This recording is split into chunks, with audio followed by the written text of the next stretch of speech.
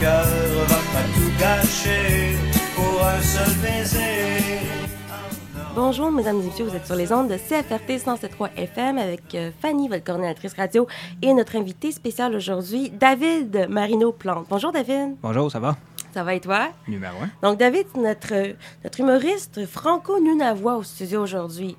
Notre invité spécial qui va parler de l'humour, de son show, de son parcours, de tout ce qui englobe, dans le fond, ses jokes. Donc, bienvenue, David. Alors, en fait, moi, je suis vraiment curieuse de t'avoir parce que l'émission qu'on fait en ce moment s'appelle « J'aime ma langue dans ta bouche ». Excellent jeu de mots. J'ai vraiment... Oui? J'apprécie le nom. OK. Est-ce que tu sais d'où ça vient? Non. J'ai pris ça un peu du mouvement français. Donc, c'est un mouvement au Québec où est-ce que les gens font des tours d'école pour présenter à quel point ils sont fiers de la langue française. Et le titre du mouvement s'appelle « J'aime ma langue dans ta bouche ». Dans le cadre de mon émission, ce que j'aime, c'est de présenter toutes sortes de capsules qui vont couvrir l'histoire, la langue, l'humour, voyage, tout. Mais je veux couvrir aussi les coins les plus tabous. Donc, ça permet de mousser un peu l'émission puis de donner un certain contenu saugrenu qui est comme en dehors des conventions, ce qui me plaît. Parlons de toi. Alors, David, d'abord, comment t'es devenu un humoriste franco-nunavois? Comment tu t'es fait ce genre de carrière on the side? Je pense que ça a commencé quand je suis arrivé il y a 6 ans ici, au centre francophone, j'ai rencontré des gens, dont Yoann Barrio, qui, à l'époque, commençait la LIFN, notre ligue d'improvisation. OK. Puis, j'ai commencé à faire de l'improvisation ici, ce que j'avais pas fait depuis le secondaire. Puis, je pense que c'est comme ça que les gens m'ont aimé ce que je faisais à l'improvisation. Puis, quand est venu le temps, plusieurs années plus tard, récemment, de faire de l'humour francophone, ici, les gens m'ont approché... En fait, c'était Luc Brisebois, sa femme Karine, puis Muriel qui m'ont... au Maha anglophone, on s'est rencontrés. Puis ils m'ont dit hey, « on va faire un show francophone dans une couple de mois. Tu serais bon. » Puis soit notre humoriste, un de nos amateurs. Puis j'étais un petit peu douteux de mes capacités. Pourquoi? Mais ça pourrait peut-être pas, mais je suis gêné. En public, j'aime pas ça parler devant les gens. OK.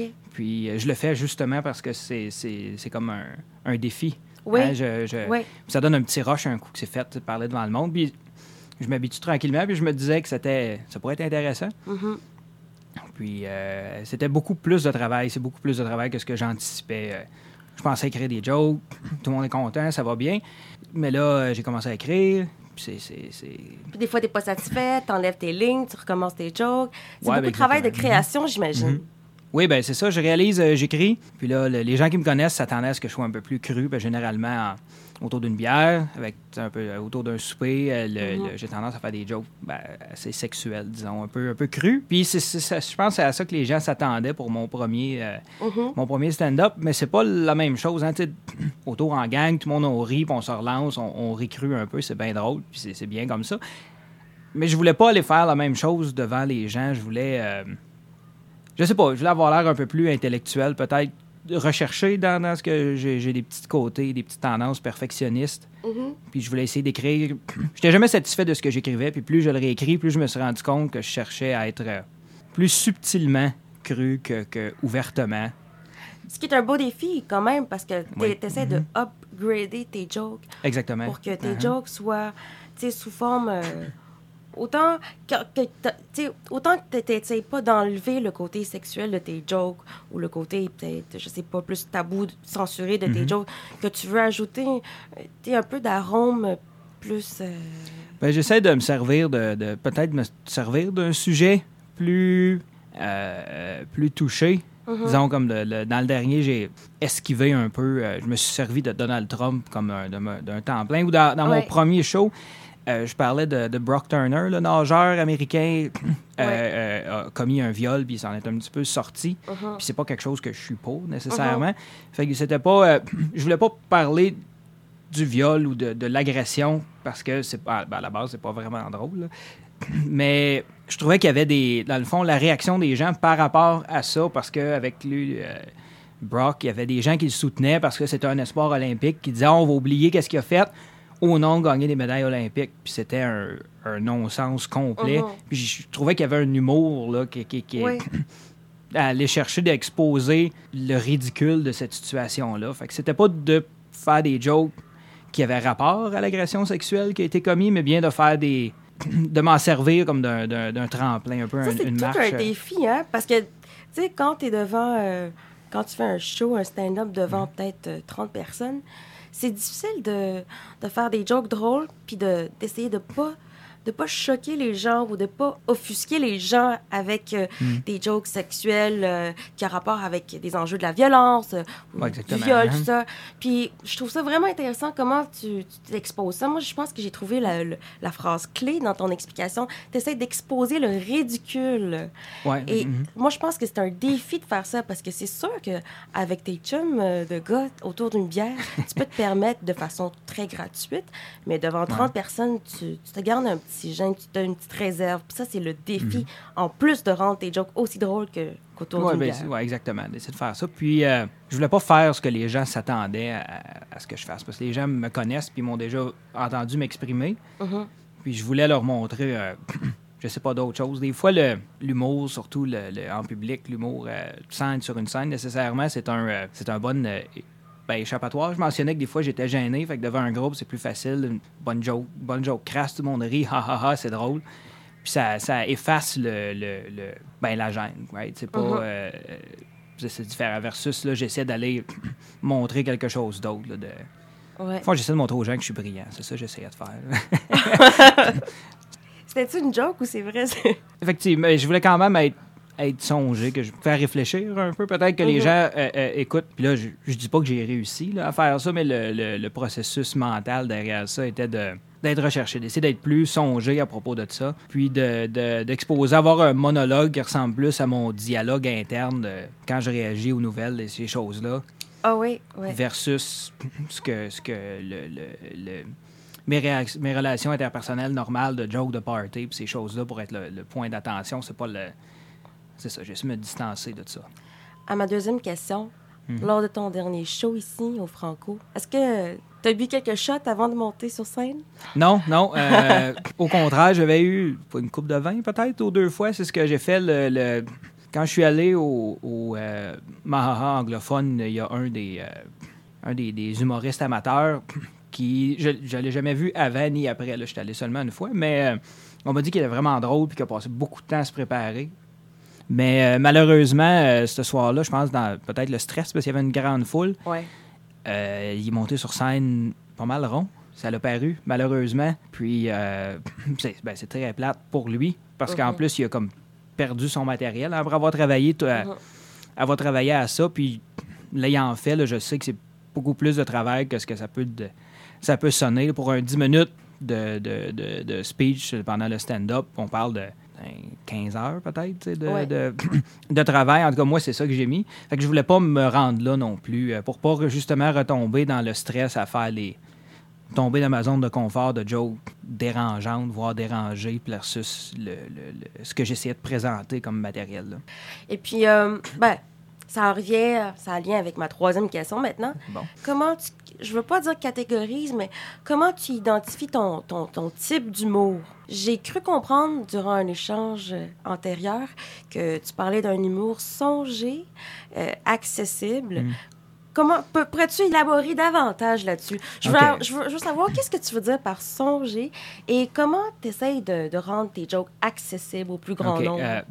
La partie songer, j'aime beaucoup, règle générale, là, j'aime beaucoup être un peu pince sans rire, faire des blagues qui passent un peu sous le radar puis qui prennent du temps. Plus les gens réfléchissent à ce que j'ai dit, réalisent la stupidité ou le ridicule. Exactement, de la phrase. Puis fait que c'est un petit peu vers ça que j'essaye d'amener. Pas nécessairement de l'humour tu sais, vraiment directement.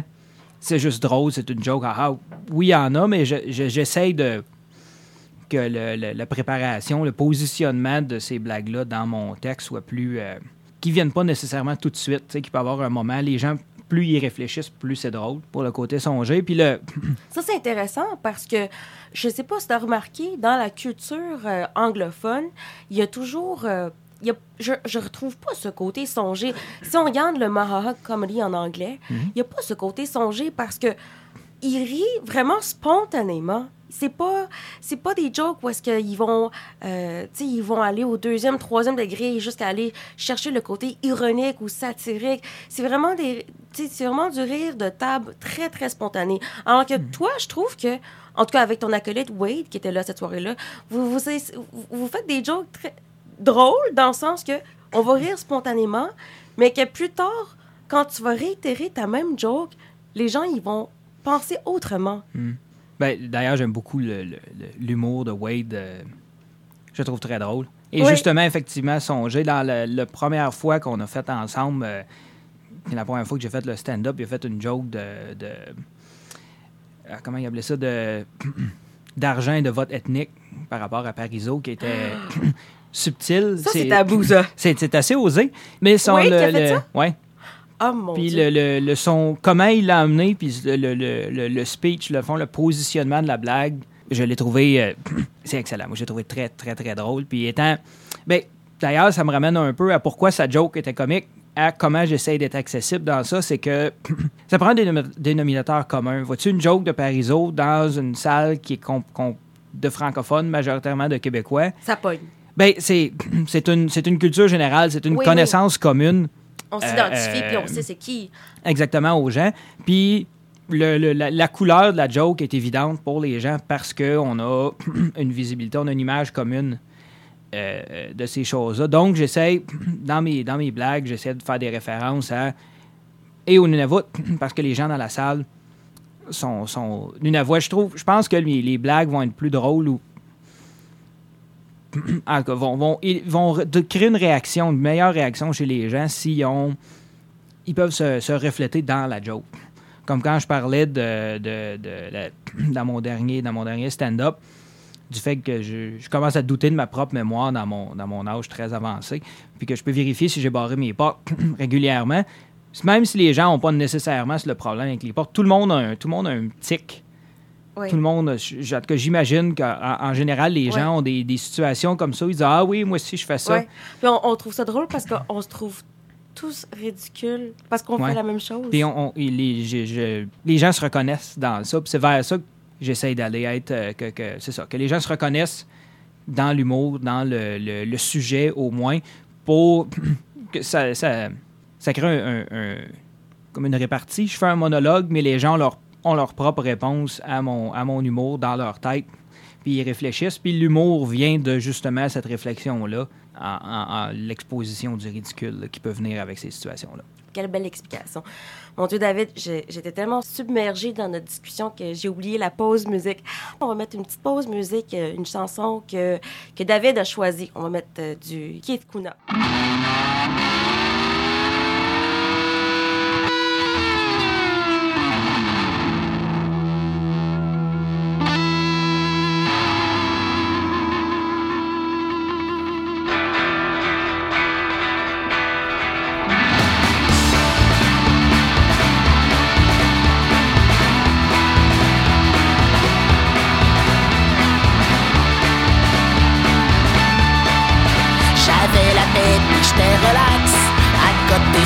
V'là-tu pas qui rentre un grand slack, les deux yeux dans graisse de mine, il se colle une bière, il vient me voir en me regardant jusqu'à terre.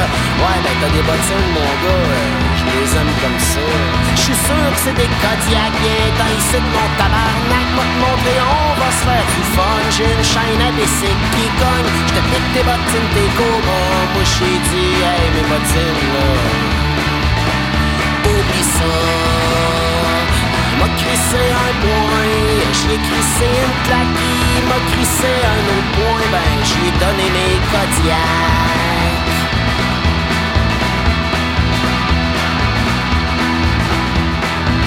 J'avais la tête pis j'étais relax, ben à côté au bar, v'là-tu pas qui rentre un grand slack, pis se commande un grand verre de fort. Après il me brasse un peu l'épaule, pis il me regarde en se pensant drôle. Ouais ben t'es un gros petit gars, c'est pas de la merde, je connais ça.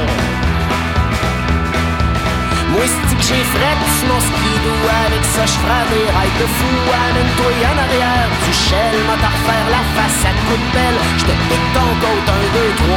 Moi j'ai dit, hey mon côte, t'es malade là. Oh, oublie ça. Il m'a crissé son poing, j'ai crissé le mien.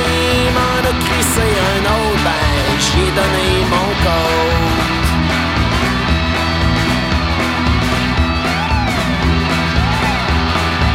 J'avais la paix pis j'étais relax, j'arrangeais mon scope dans le parking, là tu pas qu'arrive un grand slack sur son beau gros Harley ben prime. Il s'est spoté à côté de moi, il a gardé son casque pour me parler. Ouais ben t'as des vraies culottes de bombe, mais sont usées, ils flashent, sont le fun. J'suis sûr que c'est des Roberto, comme les vrais Hells de Toronto. Amène-toi en arrière de la chaîne, va te montrer que j'suis assez raide. J'te pique tes culottes pis j'm'en vais. Moi j'ai dit, hey les culottes, wow, wow les nerfs. Oublie ça. Il m'en a crissé un bon, j'l'ai crissé une garnotte. Il m'en a crissé 2, 3 bons, ben j'ai donné mes culottes.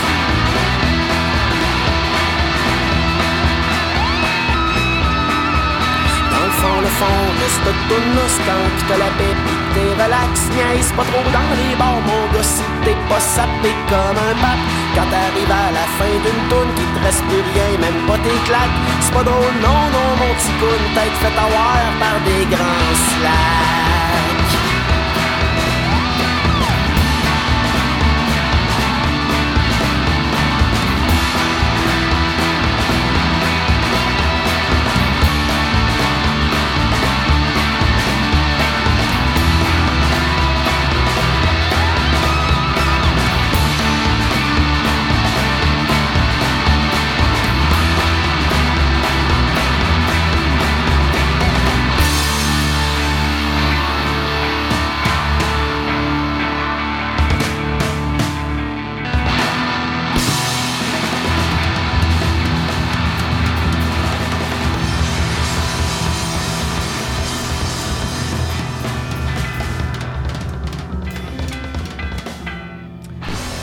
Alors, on est de retour. C'était la chanson « Oublie ça » de Keith Kuna.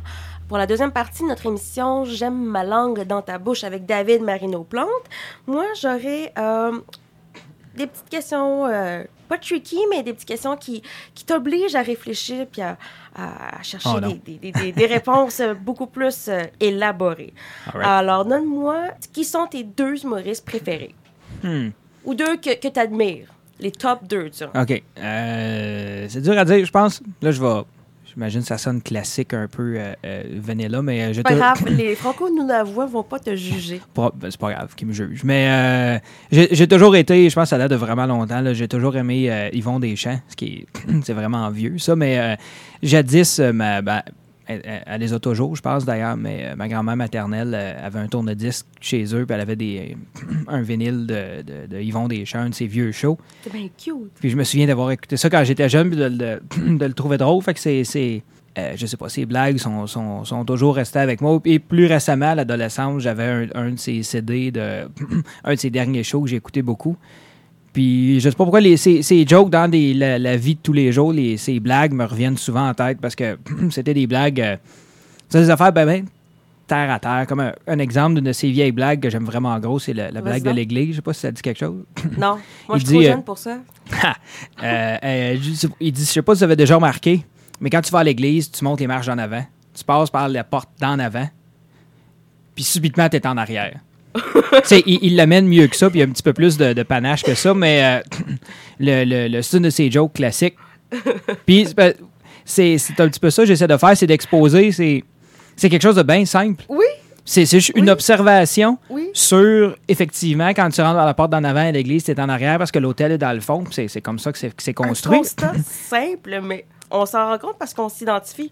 On va tous avoir l'image de nous autres qui rentrent dans l'église et dire « Ah, c'est vrai? » Ouais. Ben, j'imagine que ça trahit aussi un petit peu mon éducation catholique. Là, mais, moi aussi, j'ai une éducation très religieuse.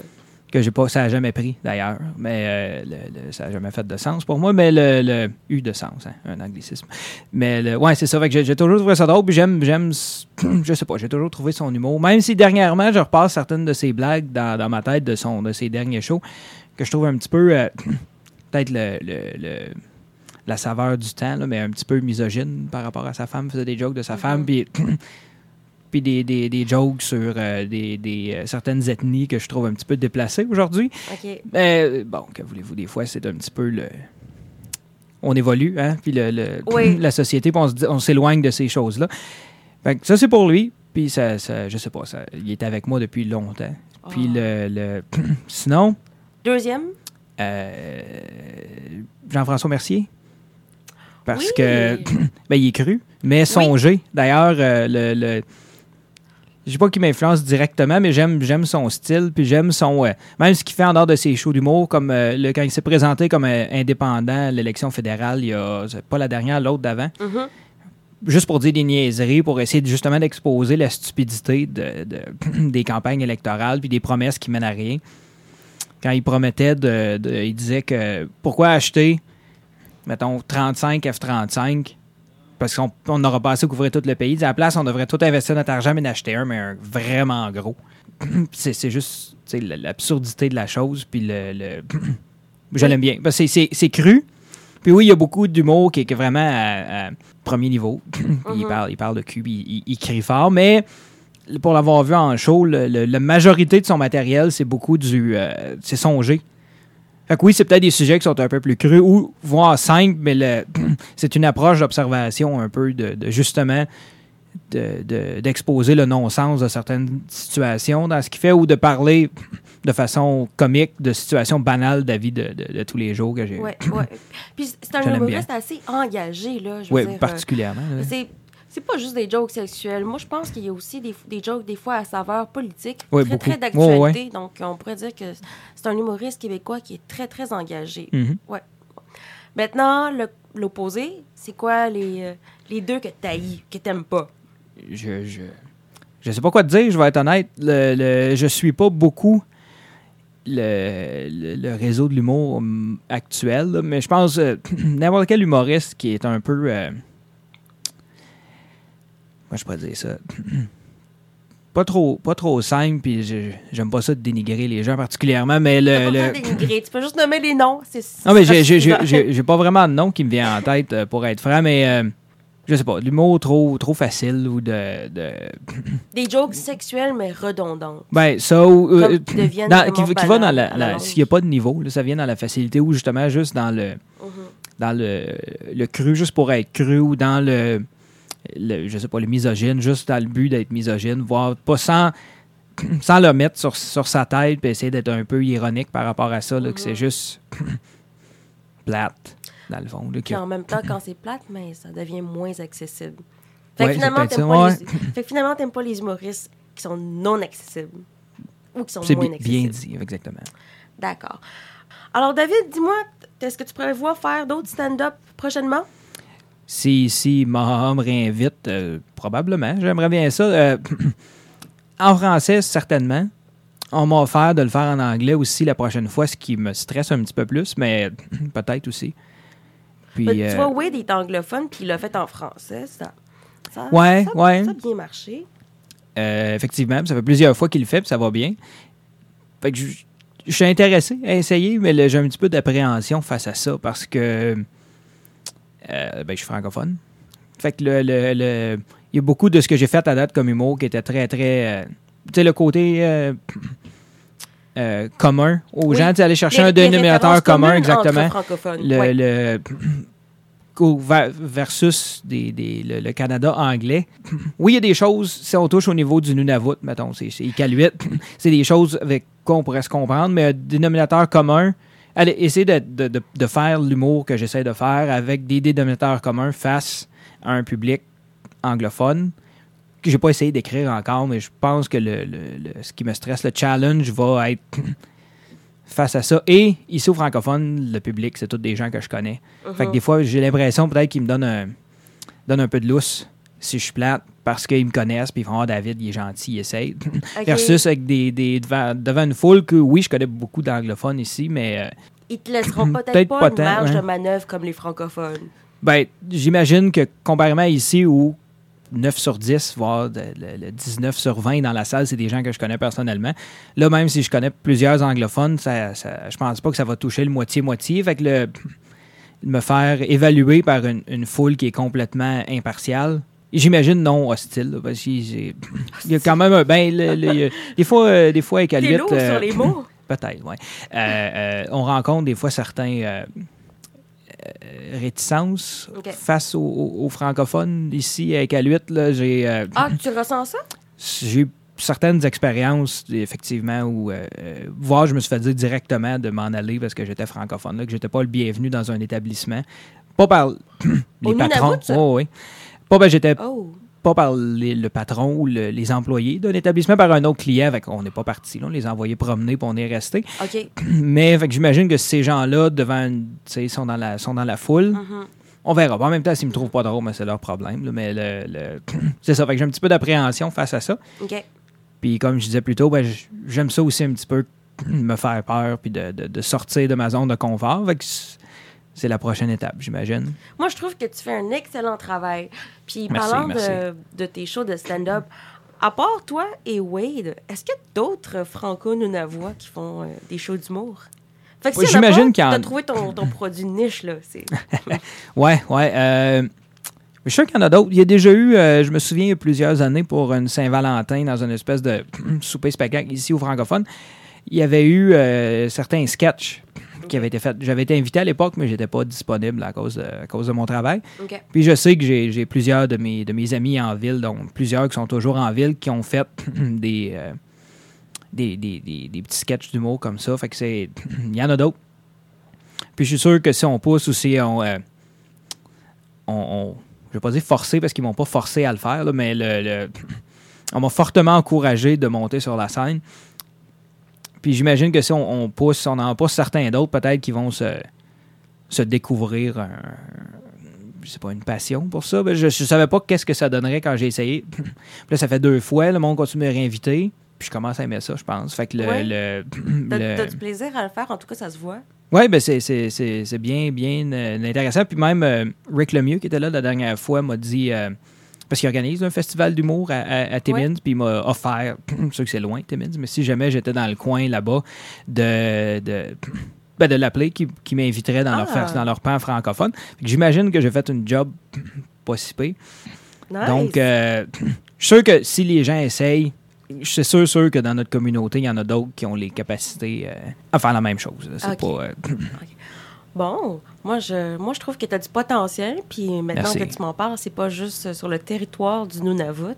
Contente de savoir que tu vas peut-être prochainement aller au Timmins. Oui, prochainement, mais un jour. Un jour.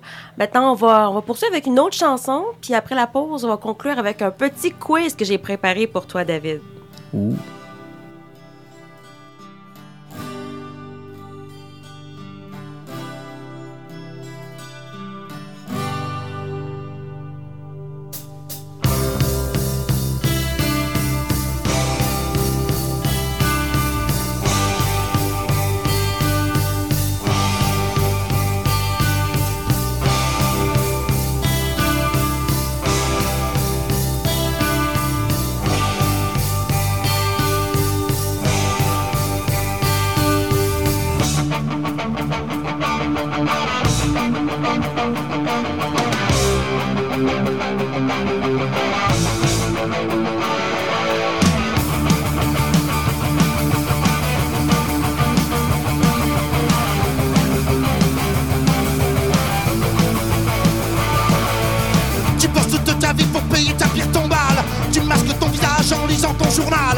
Tu marches tel un robot dans les couloirs du métro. Les gens ne te touchent pas pour faire le premier pas. Tu voudrais dialoguer sans renvoyer la balle. Impossible d'avancer sans ton gilet pare-balles. Tu voudrais donner des yeux à la justice. Impossible de violer cette femme pleine de vices. Antisocial, tu perds ton sang-froid. Repense à toutes ces années de service. Antisocial, bientôt les années de sévices. Enfin le temps perdu qu'on ne rattrape plus. Écraser des gens est devenu ton passe-temps. On les tout devient gênant. Dans ton désespoir, il reste un peu d'espoir, celui de voir les gens s'emparer moins bâtards. Mais cesse de faire le point, serre plutôt les poings. Bouge de ta retraite, ta conduite est trop parfaite. Relève la gueule, je suis là, t'es pas seul. Ceux qui hier t'enviaient aujourd'hui te jugeraient. Antisocial, tu perds ton sang-froid. Repense à toutes ces années de service.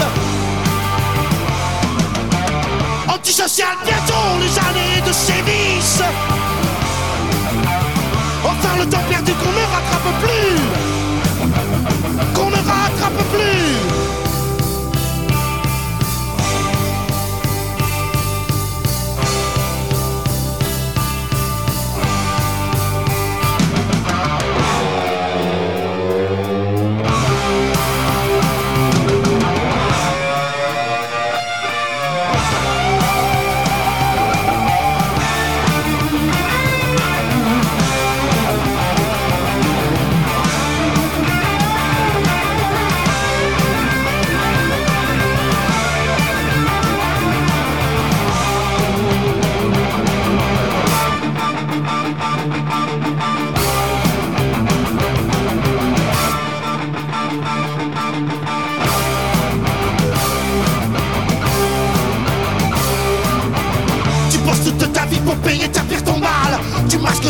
En lisant ton journal, tu marches tel un robot dans les couloirs du métro.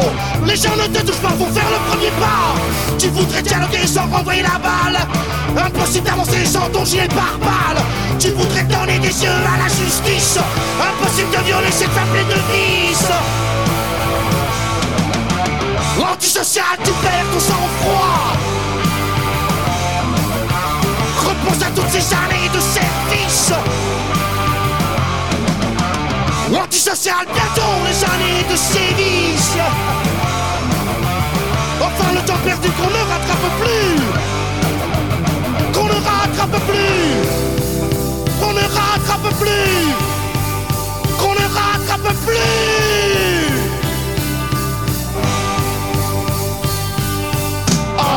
Antisocial. Antisocial. Antisocial.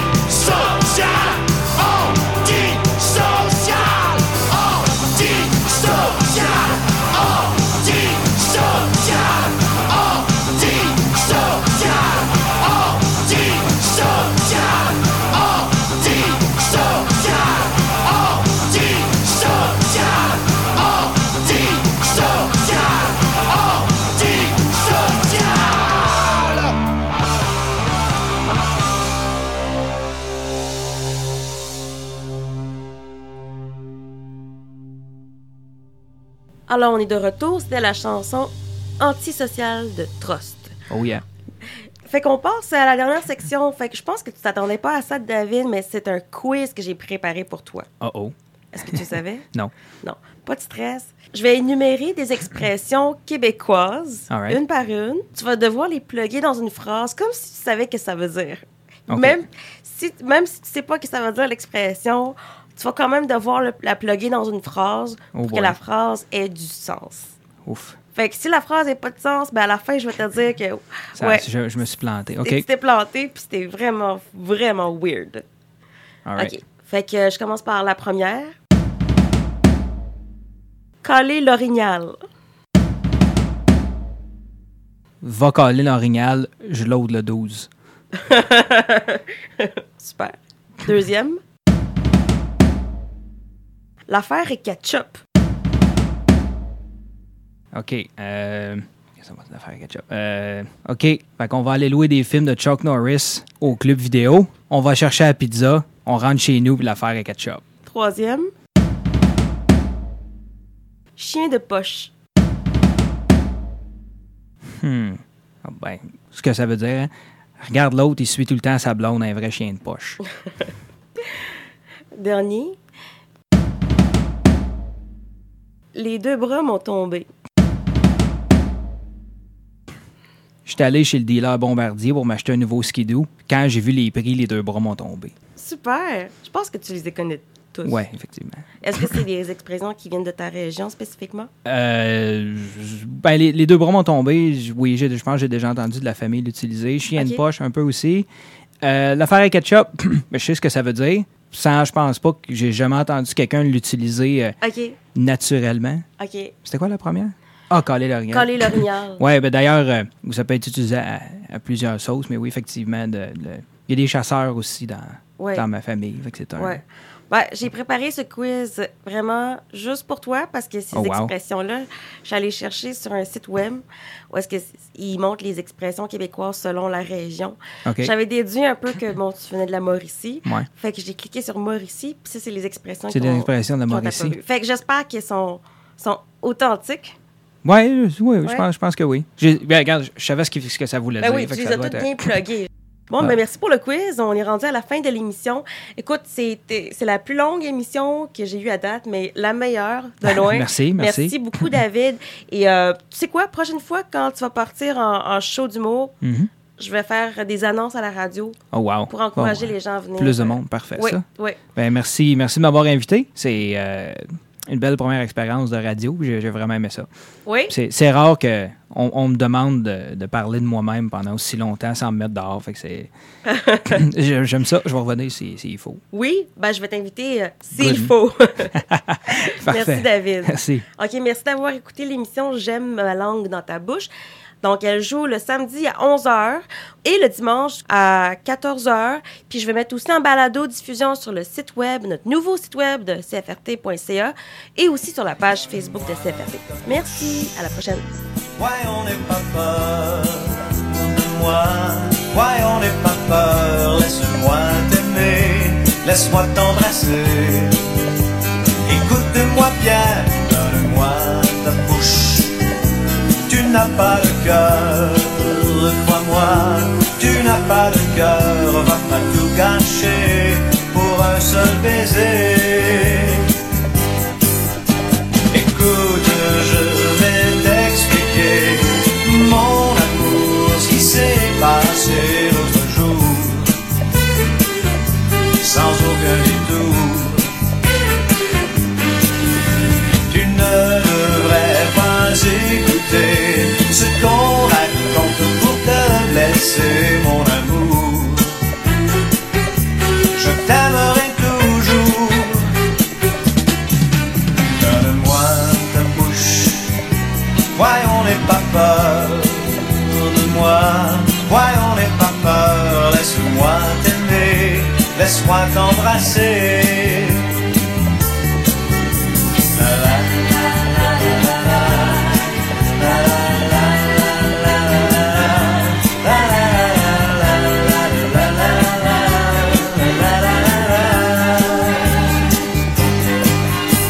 Écoute, je vais t'expliquer, mon amour, ce qui s'est passé l'autre jour,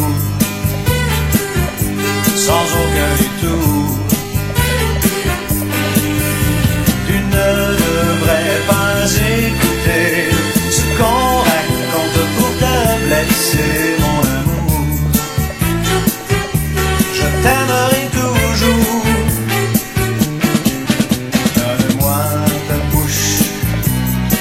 Pas de cœur, crois-moi, tu n'as pas de cœur, va pas tout gâcher pour un seul baiser, oh non, pour un seul baiser, oh non, pour un seul baiser.